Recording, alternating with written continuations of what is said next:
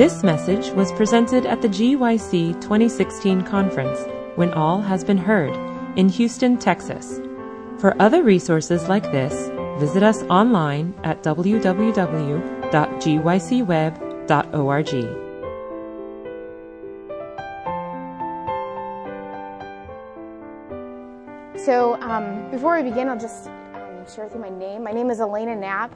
I'm currently a high school teacher. I teach high school English at Battle Creek Academy in Michigan.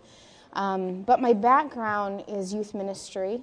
I've been involved in public campus ministry for about 12 to 13 years before that. So teaching in a high school is a little out of my norm.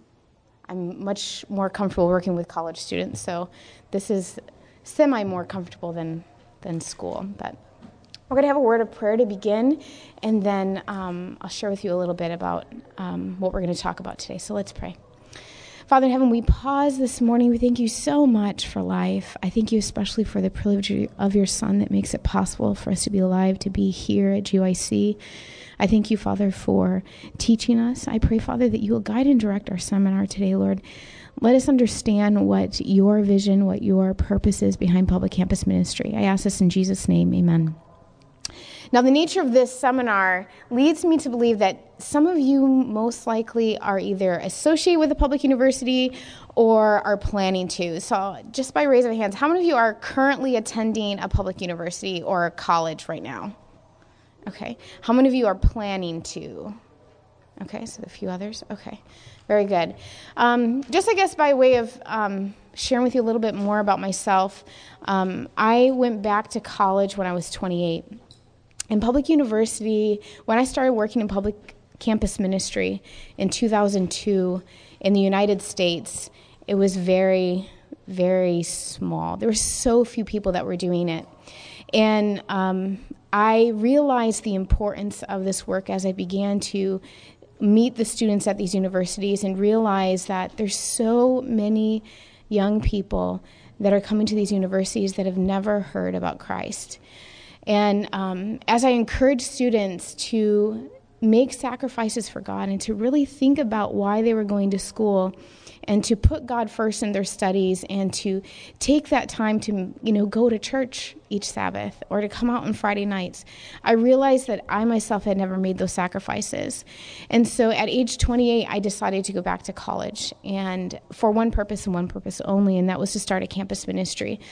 And I never intended on graduating. God had other plans. I definitely graduated from that university. But we saw baptisms at that university. We saw lives change at that university every single year. And so I'm hoping to share a little bit with you about that and about some of the other experiences I've had with public campus ministry. But before we begin, I'd like to get to know you guys a little bit, just to help me see maybe why you decided to come to this seminar and what your interest is.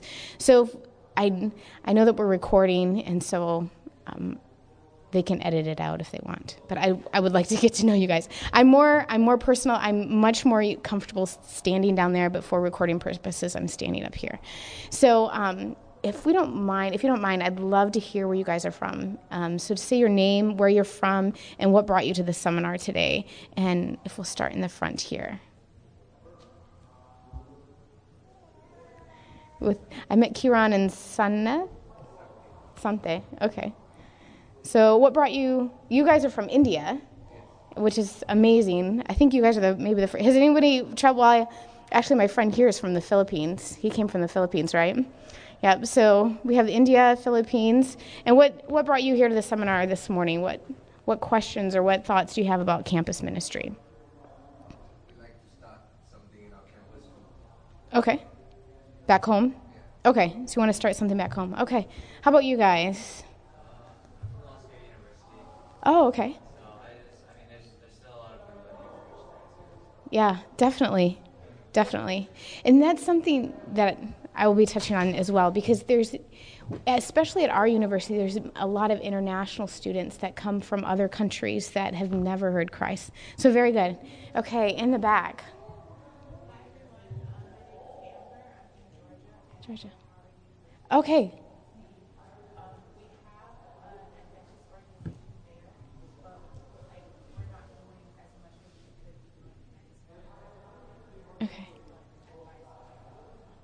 So you're at Howard. There's an established campus ministry, but you want to do something more. Okay.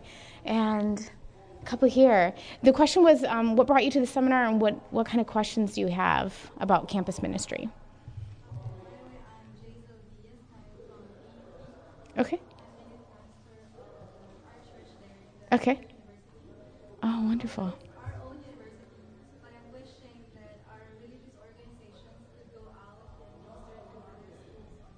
Okay.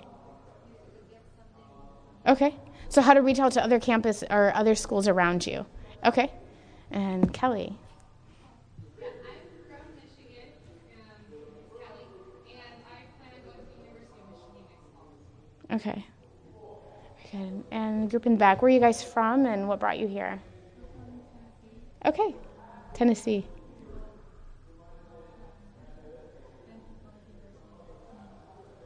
Okay. So you've attended that. Okay. Very good.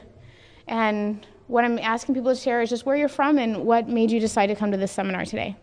I'm from Colorado. Colorado. Okay, wonderful. I'm Southern for undergrad, and now I'm at Colorado State University for graduate school. Okay. And it's been an interesting change to get, used to public campus. Yes. And also things within our church, our young adult group, like how can we reach out and evangelize to the campus as well? Yes. Because there's not a lot of people working on that so far. Exactly. Okay, very good. Thank you. I'm from North Carolina, and Grant and I went to school together, so I ran into him going up the escalator. Oh, fair enough. friends are good for that.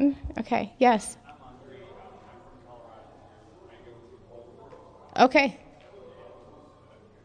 church, and we have CU, or University of Colorado campus, Okay. right next to us, and the church is thinking about ways to reach out to students. Okay, awesome. So you're a church member there, and your church is interested in doing something on the campus that's nearby.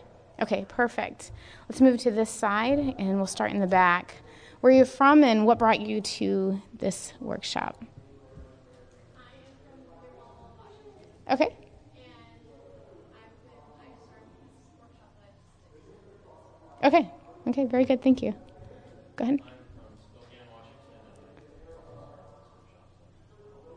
Okay.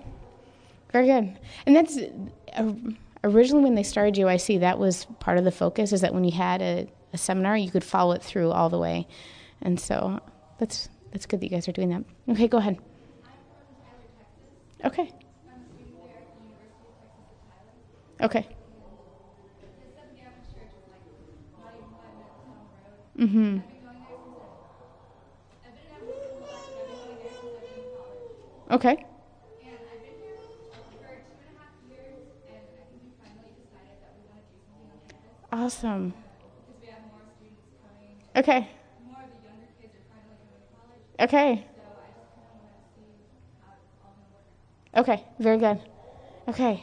Yes, friend. Mm-hmm. My name is Lester. I'm from New York, and the reason why I was interested in this seminar is that I go to a public university, the University of Albany, and I've been involved in campus ministry during my undergrad, and now as a grad student, I just want to get more information.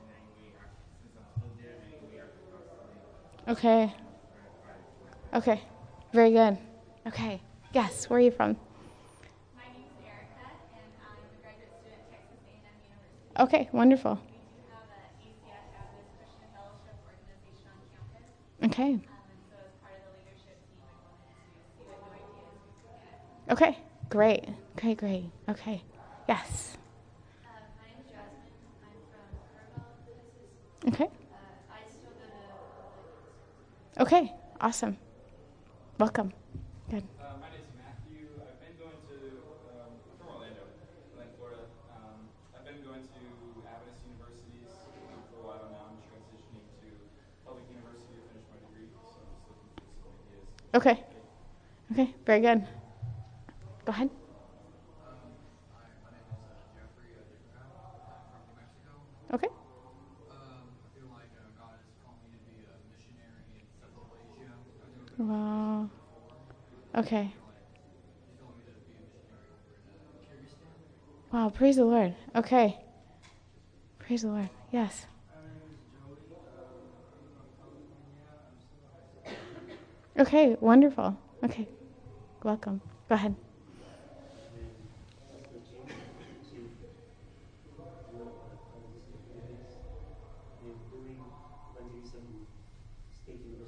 Okay.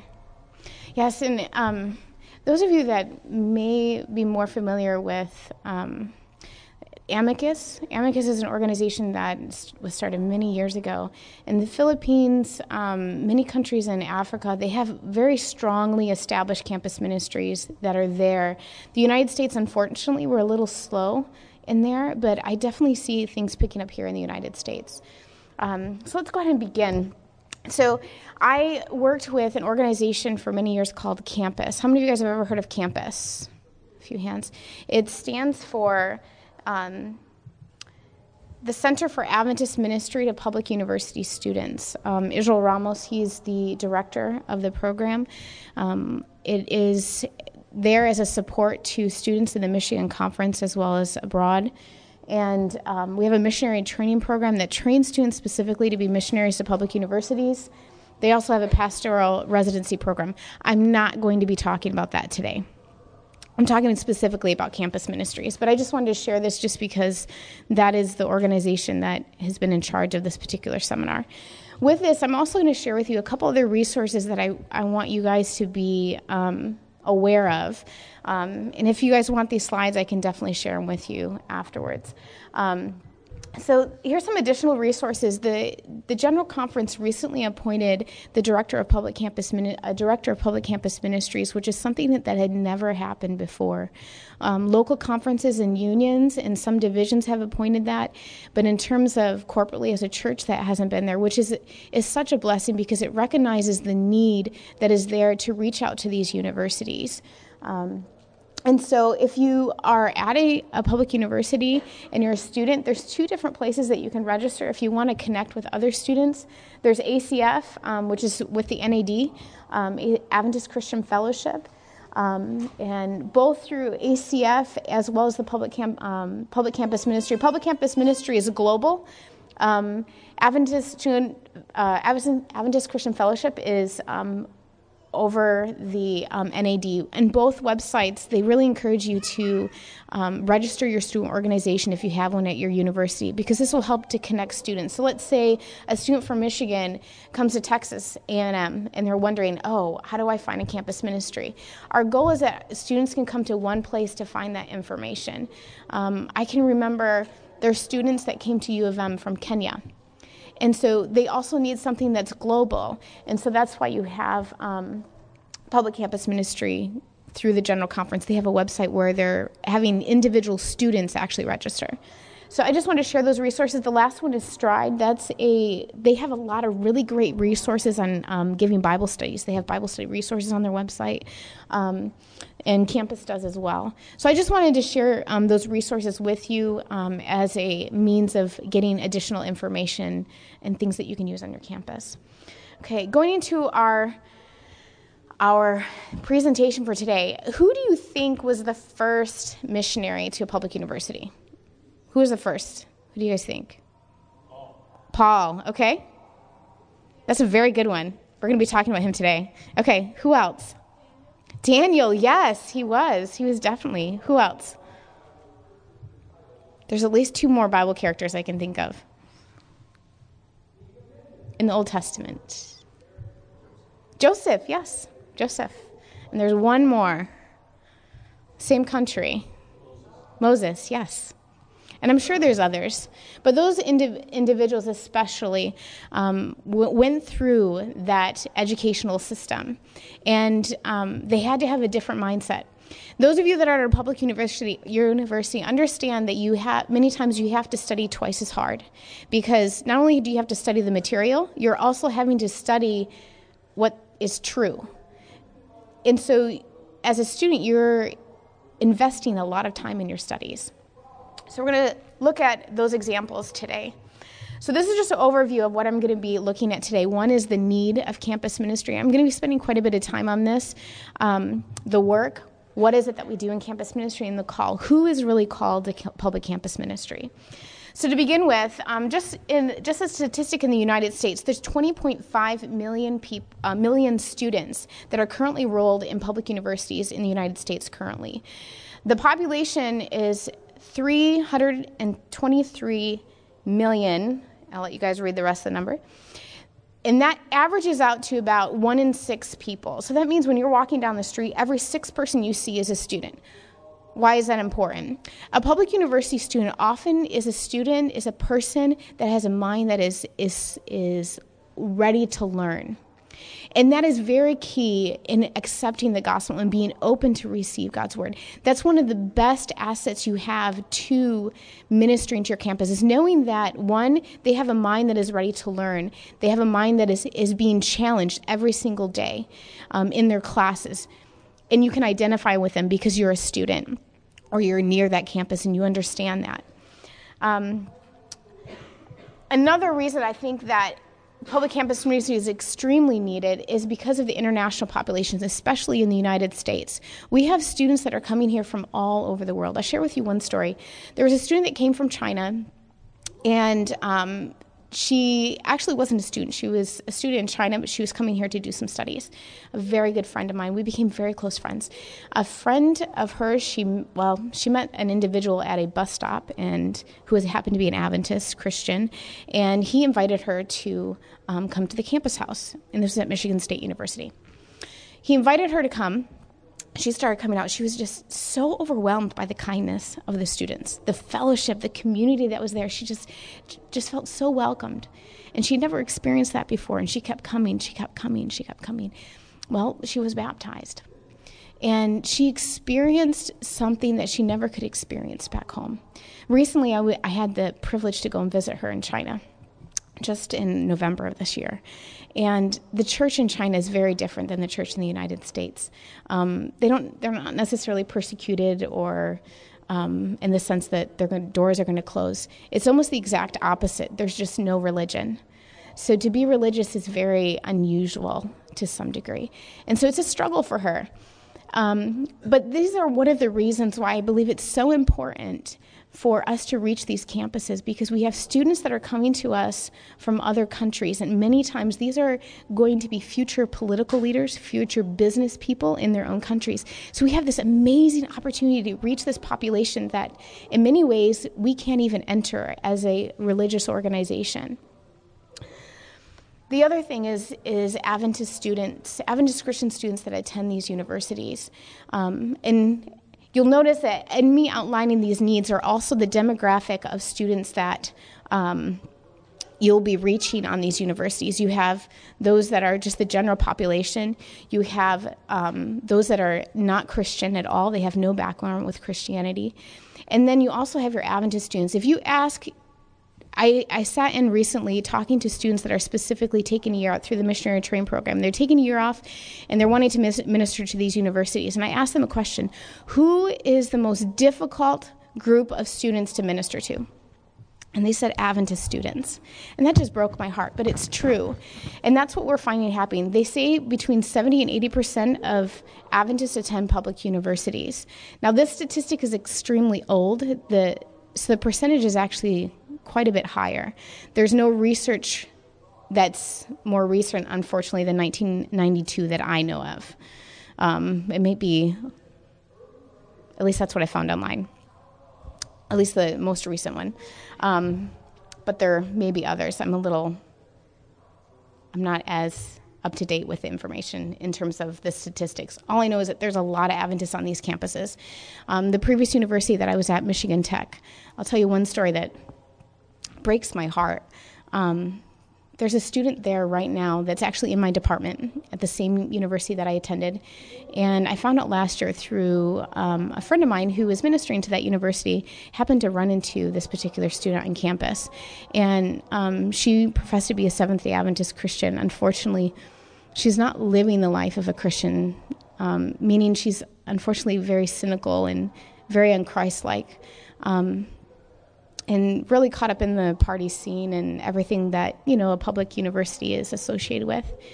And it just broke my heart because I realized she's in the exact department that I was in. in a department where I could walk into the head of the department and he knew me on a first name basis. I could walk into any of my professor's office and talk with them.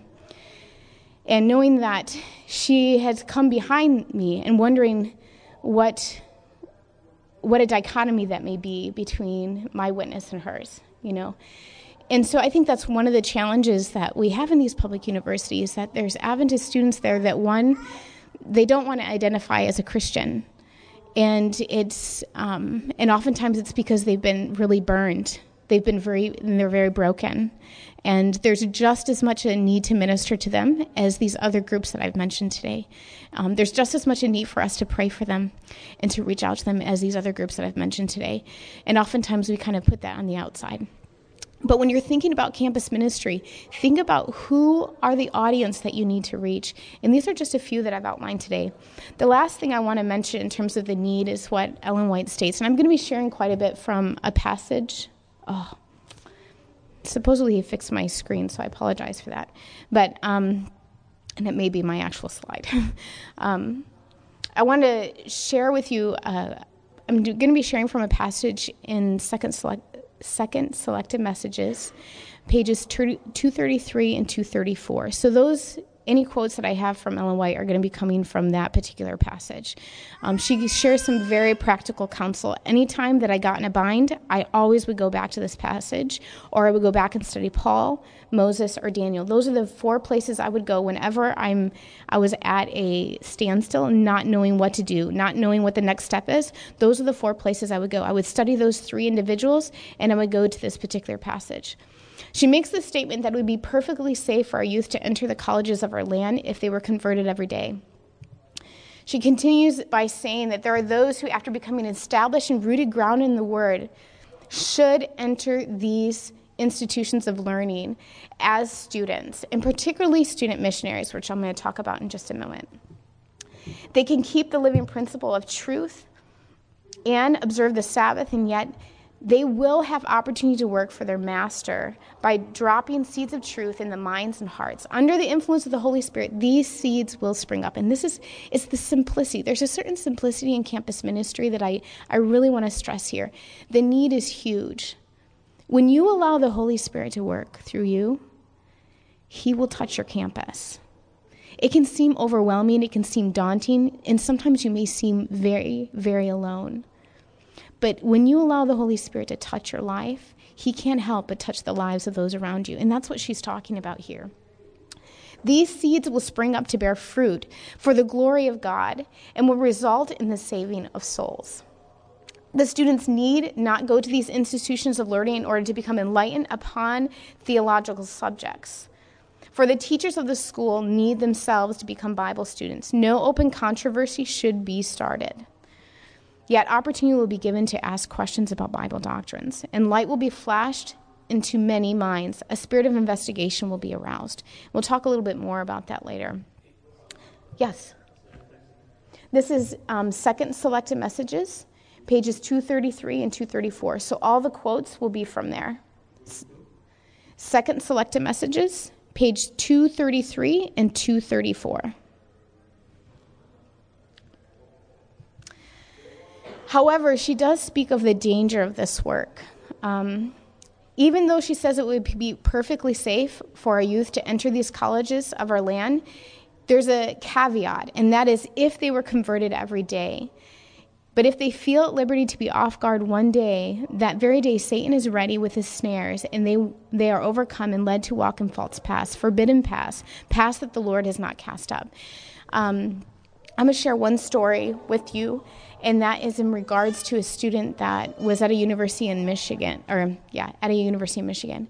And I wish I can say that every single student, that has accepted this call has gone on to do great things. But I've also seen many young people that have been 100% for the Lord, been giving Bible studies, doing evangelism on their campus, have walked away from their faith. And it's because of this very thing, because they were off guard one day. And it doesn't mean that one day all of a sudden, your life is going to be terrible and some tragedy is going to happen. But it starts on this slippery slope. And as a result, the enemy begins to sow seeds that distract us, that neutralize the power of the gospel in our lives. And as a result, we not only become ineffective, but we become disillusioned by the things that we're hearing in our classes because we don't have the strength, we don't have what we need to really be able to counteract the false teachings that we're hearing. So she talks about the importance of being converted every day. She goes on to say that here is the danger of our youth. The attractions of these institutions are such, and the teachings so intermixed with error and sophistry, that they cannot discern the poison of sediment mingled with the useful and precious. And this is the key, and this is why I mentioned before, as a student, you understand that there's a difference between knowing what is true and what is useful. You have to study twice as hard because you have to find out what is right, and then you have to know what your teacher wants you to learn, right? And so you're having to make this very intricate balance.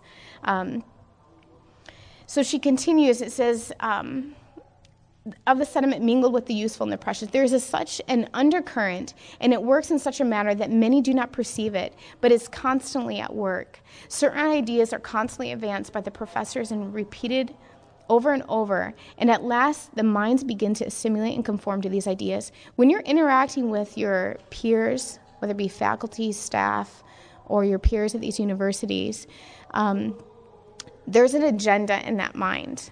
If you're familiar with postmodernism, if you're familiar with that mindset, you'll begin to see that interwoven in every single line of education, of academia, whatever you're studying. You'll see that there. And so you need the Holy Spirit to be able to draw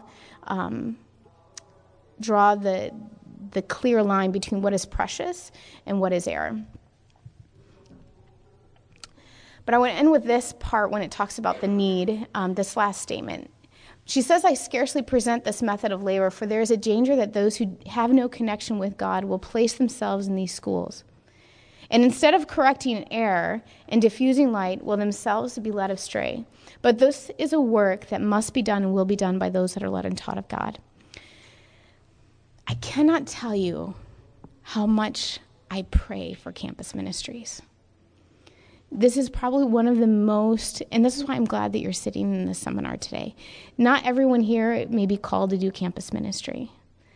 But I'm hoping, if nothing else from this seminar, that you will make a commitment to pray for these universities, to pray for students that are on these universities. There is such an urgency to reach these campuses. She says it's a work that must be done, and it will be done by those that are led and taught of God.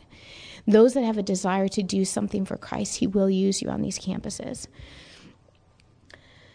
Continue, I want to talk, in summary, there's a large population of students that need to be reached. These are the future leaders of our nation, future leaders of other countries. Many countries that are closed come here, and there's many counsel that is given for this work that is needed to be done. But there's also a work that needs to be done. So this gives you the need, but what are the practical things? What can you do on your campus?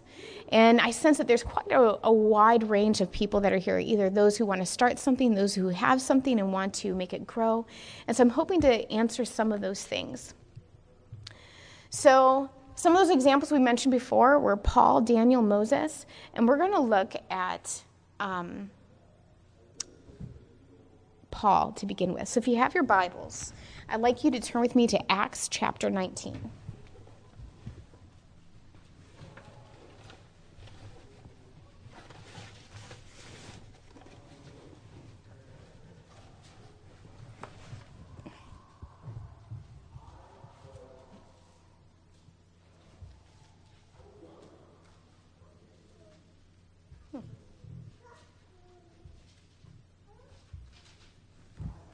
Acts chapter 19, and we're going to begin reading in verses 9 and 10. And if I could have a volunteer, I guess we're recording, so I should read it. Acts chapter 19, and we're going to read verses 9 and 10.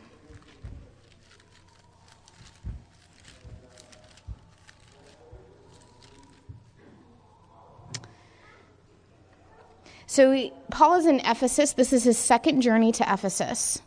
His second missionary journey, and he first began to speak with the Jews in the synagogue, and then he moves to this other school, and that's where we pick up in verse 9. It says, But when diverse were hardened, diverse people, meaning the Jews that were in the synagogue, and believed not, but spake evil of the way before the multitude, he departed from them and separated the disciples, disputing daily in the school of Tyrannus. And he continued by the space of 2 years, so that all that which dwell in Asia heard the word of the Lord Jesus, both Jews and Greeks. How could all those in Asia hear the gospel when he was in one place for 2 years? All of Asia, it says, heard the gospel, but he was only in one place. He never moved from that one school. In 2 years, all of Asia heard the gospel. Why? Because there was people coming from all these different areas to this school. And as they heard the gospel, they took it back to where they lived. And the same thing can happen on our campuses. I want us to look at Paul specifically. She begins by talking about each one should study to see how to get the message into the university, into the school, that the light may shine forth. But this is the interesting part. Paul makes this really interesting statement in 1 Corinthians 9, verses 20 and 21, where he says, I am Rome, to the Romans I am Roman, to the Jew I am Jew, and to those under the law I am under the law. And this is one of the things that sometimes we just want to jump in there and start something in our university. The first step is to pray for your university and to study to see how to get that message in the university. If your university is known for, let's say, research. I went to a technological university, and so it was engineering, it was mathematics, it was science. So it was a very brainy school, meaning I was a communication major. I was a minority on the campus. It was like, the ratio, I think, was like 7 males to 2 females. It was very logic, reason, focus, and way of approaching things. And so with that in mind, we knew that the campus was interested in dialogue. They were interested in logical things and how and the reasons behind whatever. So we brought in a speaker, Subodh Pandit, and he shared with the campus. Now, this campus that I attended only had 7,000 students. The student population of the Adventist organization was, at that time, I think 6. The opening night of this series, there was over 100 people. And that pretty much so stayed through the entire series, between 70 to 100. And it's because it met the need that was on that campus. That was something that we knew, and obviously there was a lot of groundwork that we did as well. So think about what is the need on your campus? What is your campus known for? A way to find this out is going to your school's newspaper. What are the things that are talked about in your school's newspaper? What are the majors? What is your university known for? What are the different student organizations? Research the student organizations there. Find out, are there other Christian organizations there? What are their focus? What are they doing? It doesn't mean that you're necessarily going to model after that. The goal is to get some research, get some foundation, understand what is the demographic, what is the audience, who is it that you're ministering to? And that is what Paul did. He understood his audience, and it's very interesting. There were some amazing miracles that were done in Ephesus, and particularly as a result of his ministry at the school of Tyrannus. It says, when you continue reading on in Acts chapter 19, that there was these amazing miracles that happened, meaning they would take handkerchiefs from Paul, aprons, and they would take them and people would be healed. Paul wouldn't even be present, but they would be healed. Why? Because there was this strong superstition. There was strong idolatry that was in this nation. And so as a result of these miracles that took place, the people began to question what they were trusting in. And so as a result, they began to listen more to what Paul had to say. So think about this in that context. When you're ministering to your university, what is it? And pray specifically for God to provide for those needs. It may be that you don't have what is needed to reach that campus. You may not have the resources available to bring someone like Subodh Pandit, but what is something that you can do on your campus to meet the needs that are there? She continues saying, I want to continue reading the quote here. Let them show, and this is something you'll see in Paul, let them show that they respect all the rules and regulations of the school. the leaven will begin to work, for they can depend much more upon the power of God manifest in the lives of his children than upon any words that can be spoken.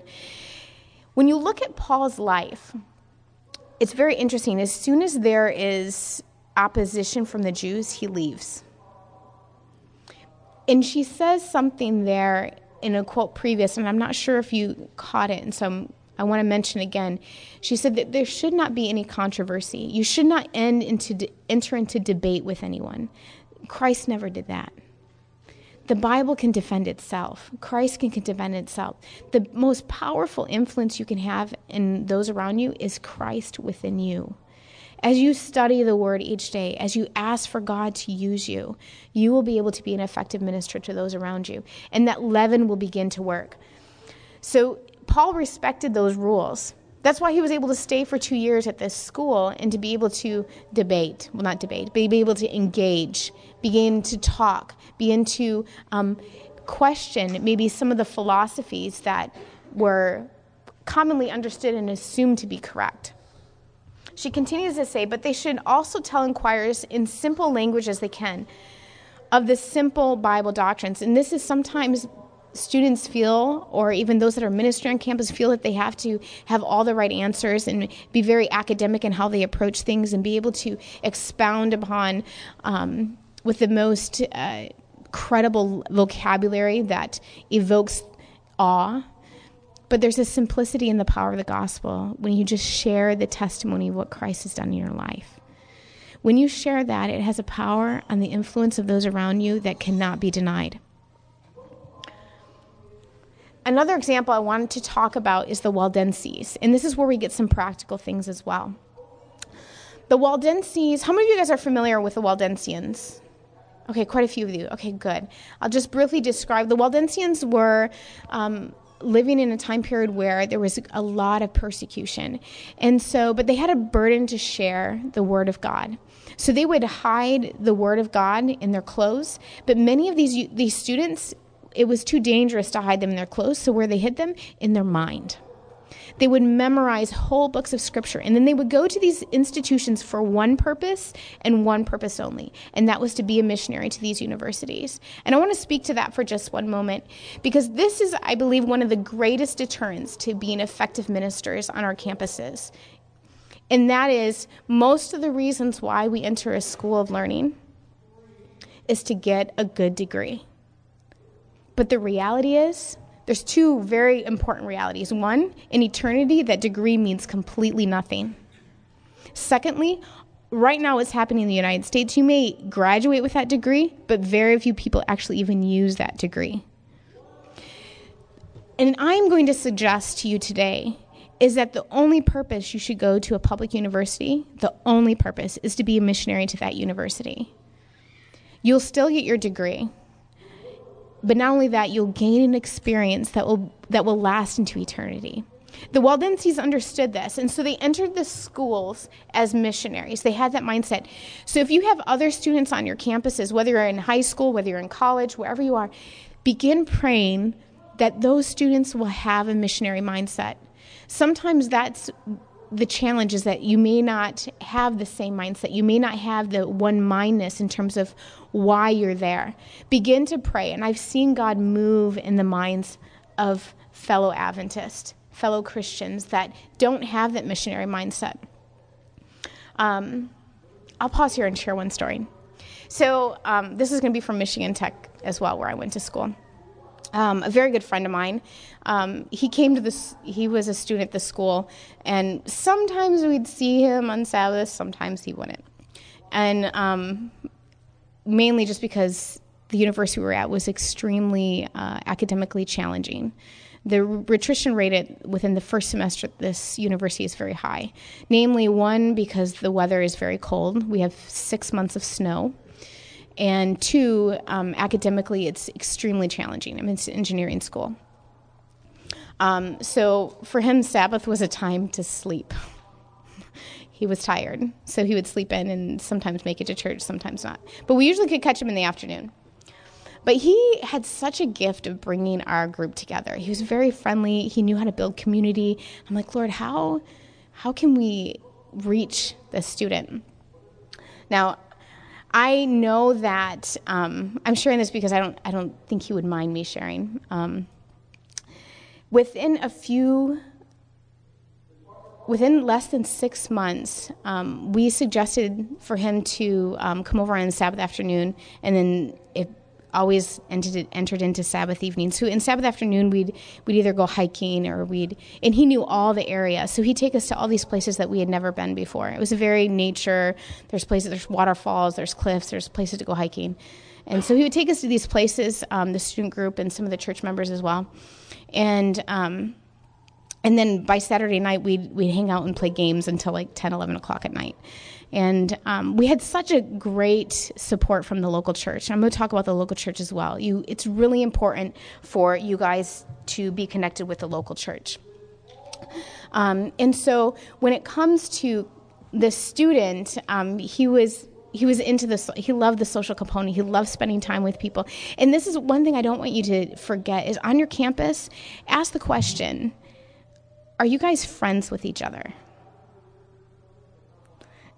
That seems almost odd to say, but a lot of times campus ministries, you have these two extremes. By one extreme, you'll have, they're so evangelistic. They're reaching out to their campus, but the students don't even like each other, the Adventist students, that is. It's very hard to, like, there's such a paradox. Like, those things shouldn't be, you know? But then you have the other extreme where you have strong community, friends, the Adventist students love to hang out together, but there's no growth. There's no growth, whether it be spiritually. There's no growth in terms of membership. And so you have these two, right? These two extremes. So with Kevin, we just encouraged him to plan all the social events, and so he did that. Long story short, he's now an elder at his church, and he recently shared this powerful sermon of how that particular thing, that when he came to that university, he thought he was coming to get a degree. And he realized that that was not why he came to that university. It was not about getting a degree. And like I said, he's an elder at his church. He's been involved in ministry, and he challenges me in what he does. It's just so powerful to see what God can do. So when you see people on your campuses that are on the fringes, don't write them off, because they may be a Kevin. They may be, you never know. And so definitely think about how you can minister to them as well and bring them into your group. The Waldenses made no pretension, apparently paid no attention to anyone, but they lived out what they believed. They never sacrificed principle. Another student was a nursing student, a very extreme program where there was a major test that was coming up for their school, and all of his friends were studying. And his friends were like, come study with us, because he was the top in his class. He was Adventist. That's one of the best ways to do ministry is be the top of your class. I'm telling you, when you have good grades, students are going to want to know, okay, what are you doing? I want to learn I want to know how you study. Well, this particular student, that was his scenario. He also had a family. And they kept texting him all day Sabbath, come study with us. You're crazy. You're going to fail this test. And just giving him a really hard time because he hadn't studied on Sabbath. But he wasn't going to study. He ended up not studying on Sabbath, and he got the highest score on the test. And his friends just didn't understand why. And he began to share with them that he prayed before every time when he studied. And he would pray with them as well, but they wrote it off. But they began to ask those questions. So with the Waldenses, this is what they did. They just lived out what they believed, and as a result, curiosity was awakened. So you never can underestimate the power of your individual. And I'm hoping that that's the one prominent lesson that is coming out from this presentation, is the power of the individual life. So the focus was being on a missionary. They were generally unnoticed, but they were true to principle. They lived a life of Christ, and as a result, curiosity was awakened. I'm going to end with this call. When it comes to public campus ministry, there's 3 different areas. 1 is the students, 2 is the local church, and 3 is the lay members. It's really important. If you're in a local church, and let's say you have no students, how many are in a local church and you have no Adventist students that are at your public university? There's no Adventist students that have come to your school. Anyone? Okay, so you do have some. Okay. This is one thing I'm going to suggest. Begin praying that God will send you students. I remember at Michigan Tech, we had, in U of M, this happened as well. We had no students, and so as a result, they ended up, the following year, their leadership was changing over. And so they had no new leadership that was coming in. It was a very critical time. So the students came together and they began to pray, like, Lord, please send us students, not just any students. Send us students that are converted, that love the Lord, that have a missionary mindset. When they did this, at Michigan Tech, which is a very small school, we had 8 Adventist students that came. At University of Michigan, there were 13 students that came that year. When you pray, there's a reason why Jesus said to pray that God will send laborers into the harvest, because he loves to answer the prayers like that. He knows that we can't do it on our own. God wants to put us in situations where the ministry is so huge that we have to depend upon him. And that's what I see in campus ministry. The need is huge. And the only way that we're going to be able to really effectively reach these universities is if we're on our knees praying for our college campuses, praying for the students, and most of all, praying with our local churches. The last thing I want to share when it comes to the local church, I'm not sure why I did that, is collegiate Sabbath. How many of you guys have ever heard of a collegiate Sabbath? And a few of you. I was at a small church in the Upper Peninsula of Michigan, and they would never let the pulpit go to any young person. Have you guys ever been in that situation before? Where the pulpit was guarded very jealously, and they would never let someone up there. And it was rightfully so. They were very important or very interested in making sure that what was shared was what was needed. Well, we approached them after about 6 or 7 months being there, asking if the college students could take over the church service. And so what we did was we prayed and we approached them, and they let us do a collegiate Sabbath. And we were in charge of the entire service from the greeting all the way till the benediction.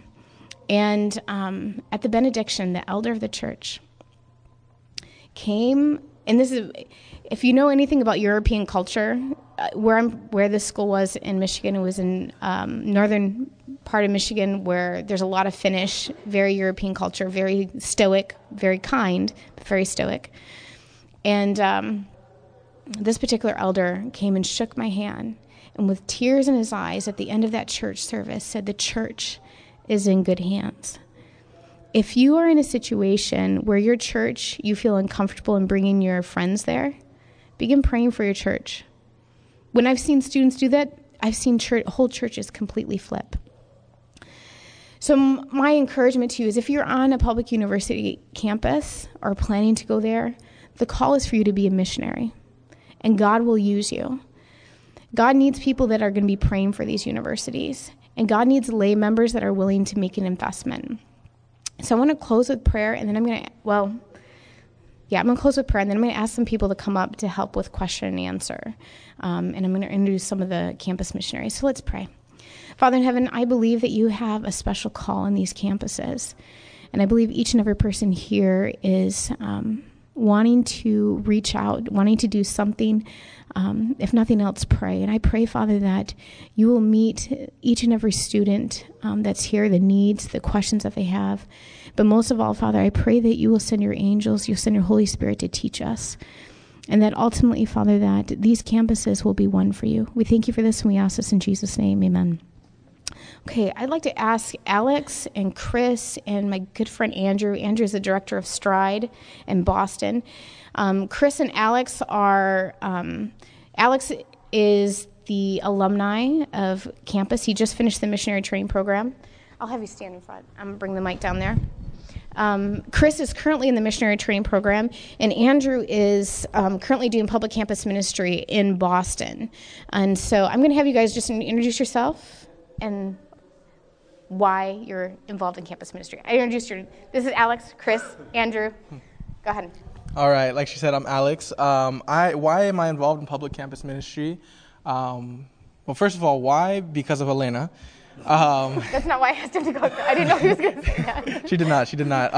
Definitely. I mean, there's always those key people that really are there that God puts in your way, and Alanna was that for me. But also, why do I keep doing public campus ministry? Because one, it's valid and relevant, and two, because that's where young people are. If there's one place where young people all have in common, the common denominator is always universities, right? There's always young people at universities. You'll never find a university without young people in it. Awesome.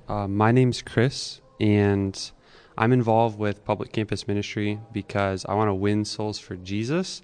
And what better place than to reach them on a public campus where you have thousands of students who really don't know Jesus, and you have a lot of these students who are in the who come there that are from like the 1040 windows where we can't go, and so you can reach those people on the campus, study with them. They can take it back to their home, and just a really good opportunity to reach a lot of people. Awesome. Hello again, I'm Andrew Innocent in Boston. And why I do campus ministries is in combination with what these gentlemen said before me, but the opportunity of young people. Young people have so much energy, right? We don't want to waste it.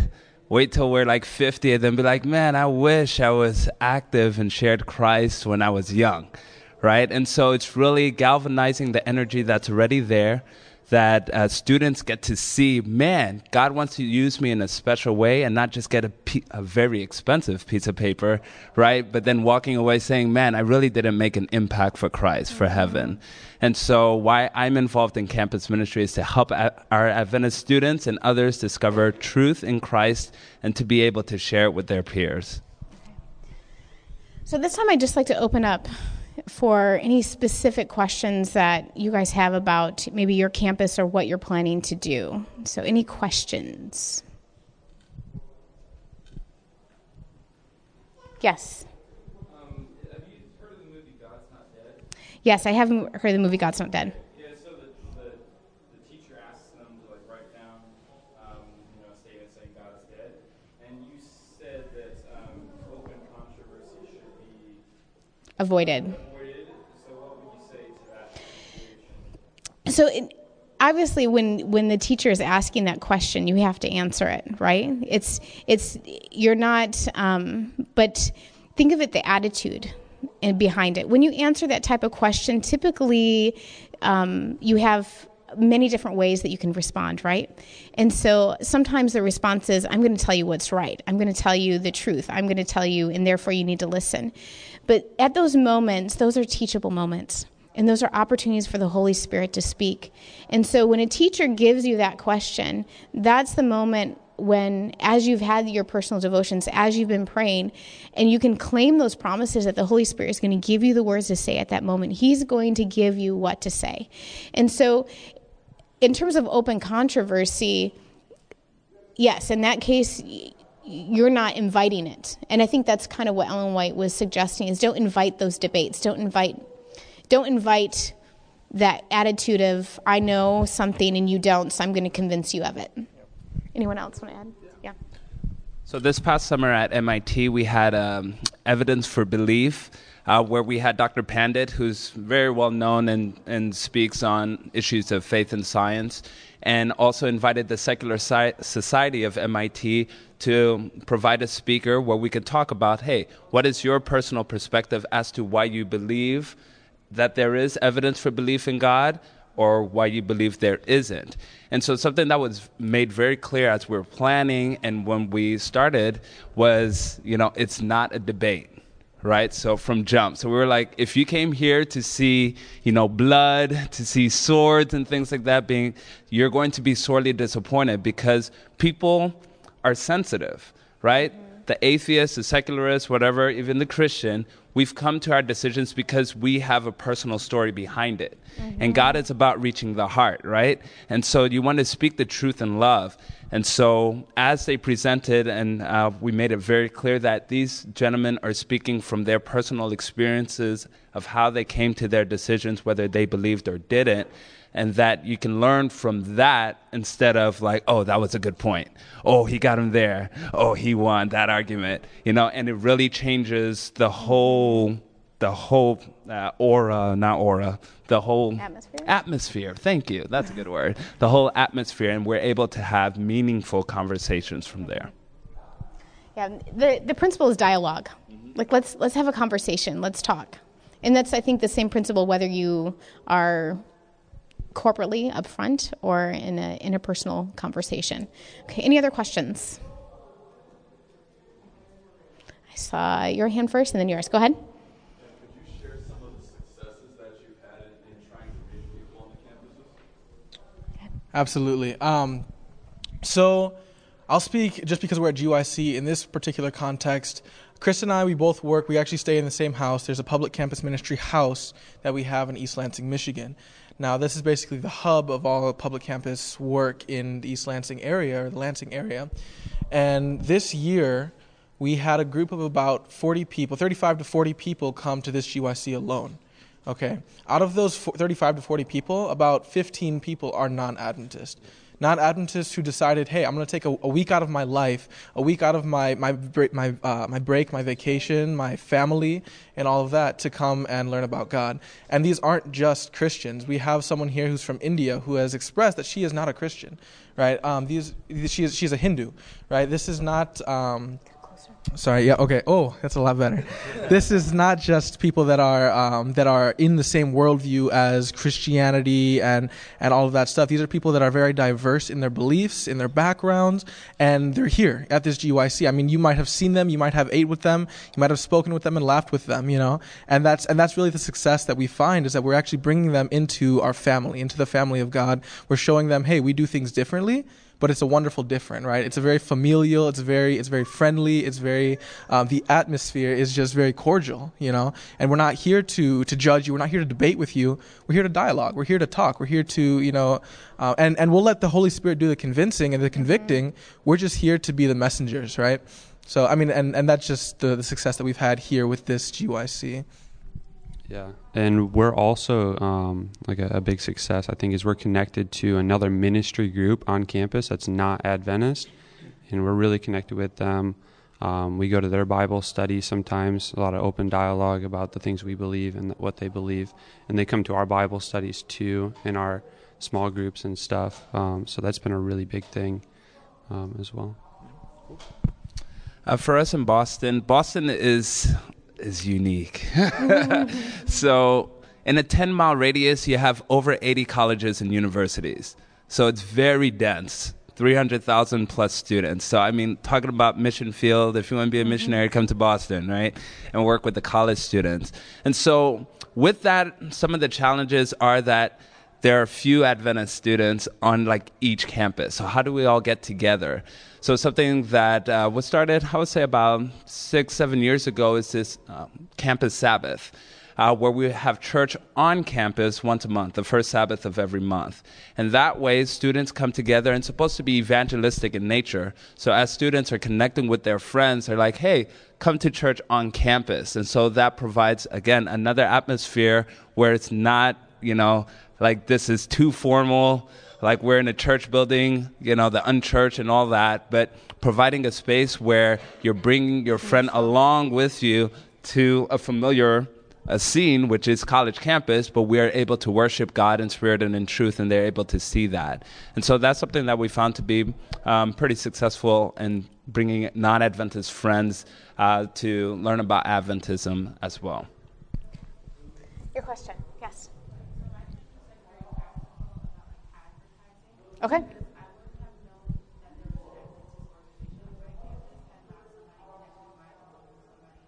Yes.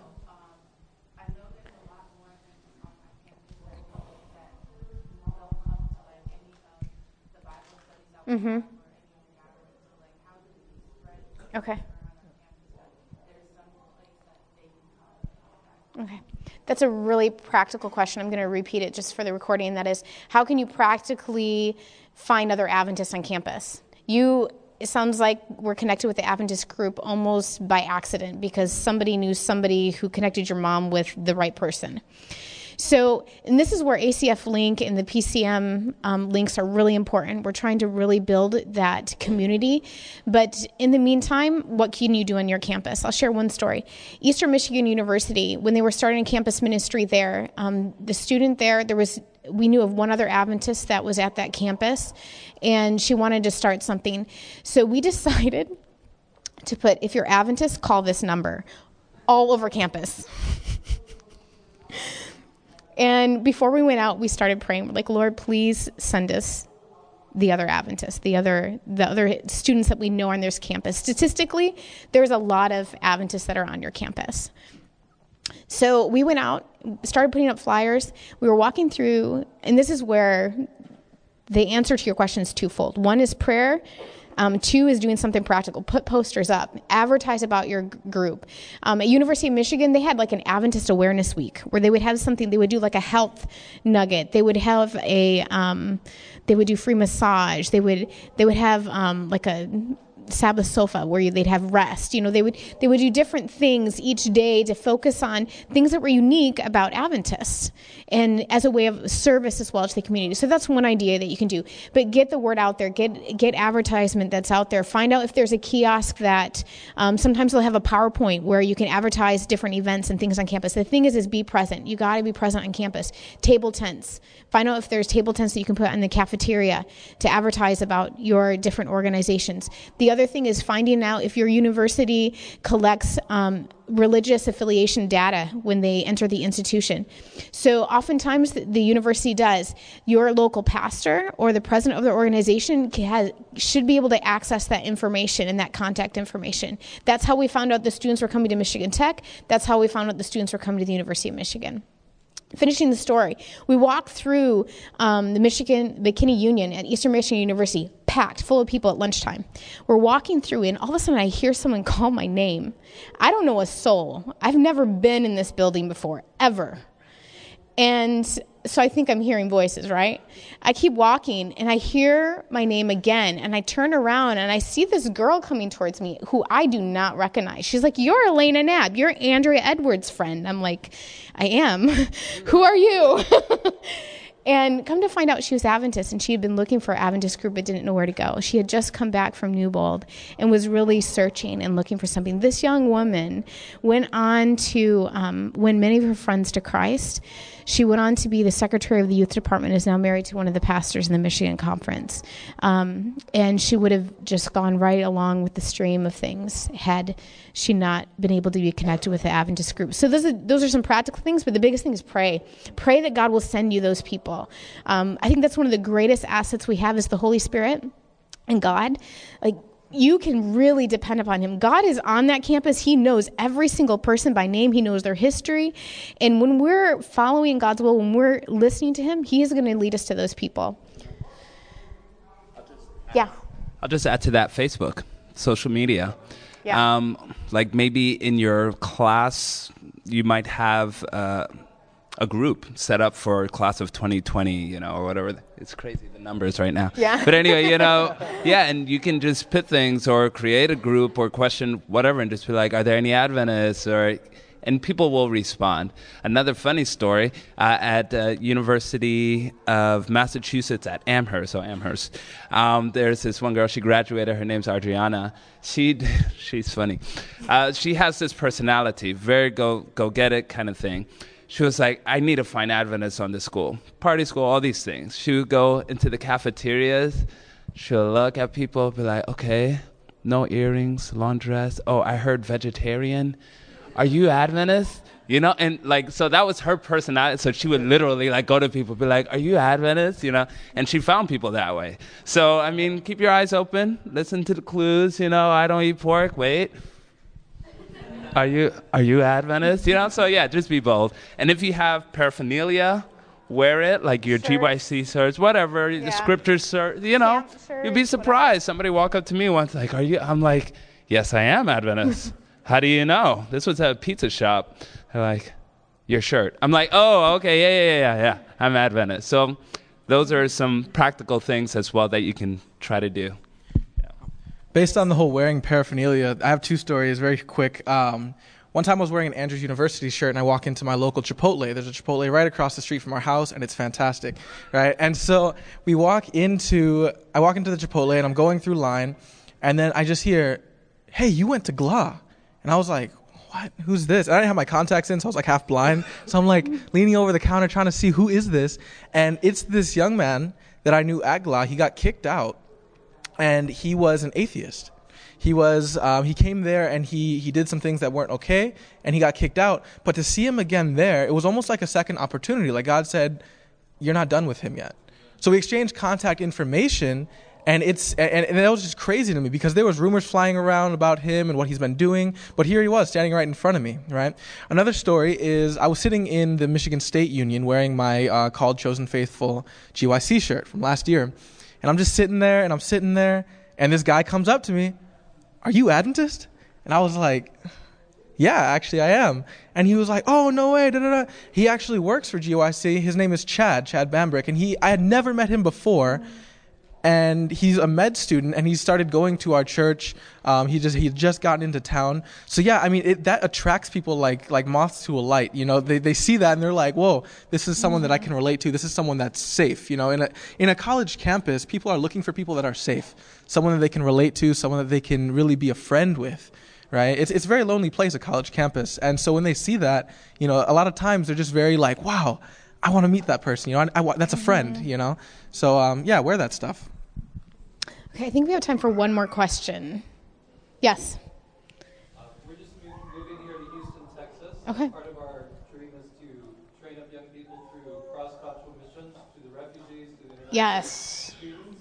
Because there's just thousands of them throughout. 45 minutes an hour from here, there's got to be probably 10 to 20,000 international students from countries. Yep. So I just wanted to throw that out. If there's anybody here that's from Houston,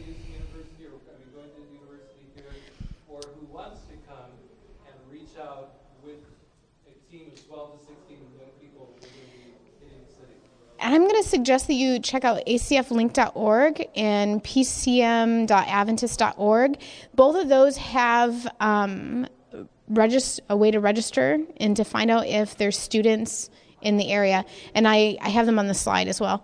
One thing I want to share about local church. If you're in a local church, one of the best things you can do to start a campus ministry is make the president of the Adventist Student Organization a board position. I don't know if that makes sense. So if you have a board, obviously every local church has a board, make the position of the president in the Adventist organization a position on your board, because what that does is it provides mentorship for that young person so they know how to interact with the local church. It also allows the local church to see the needs of the college students on a more present basis. So that's something practical you can do in the local church, but it's going to take time because you're going to have to build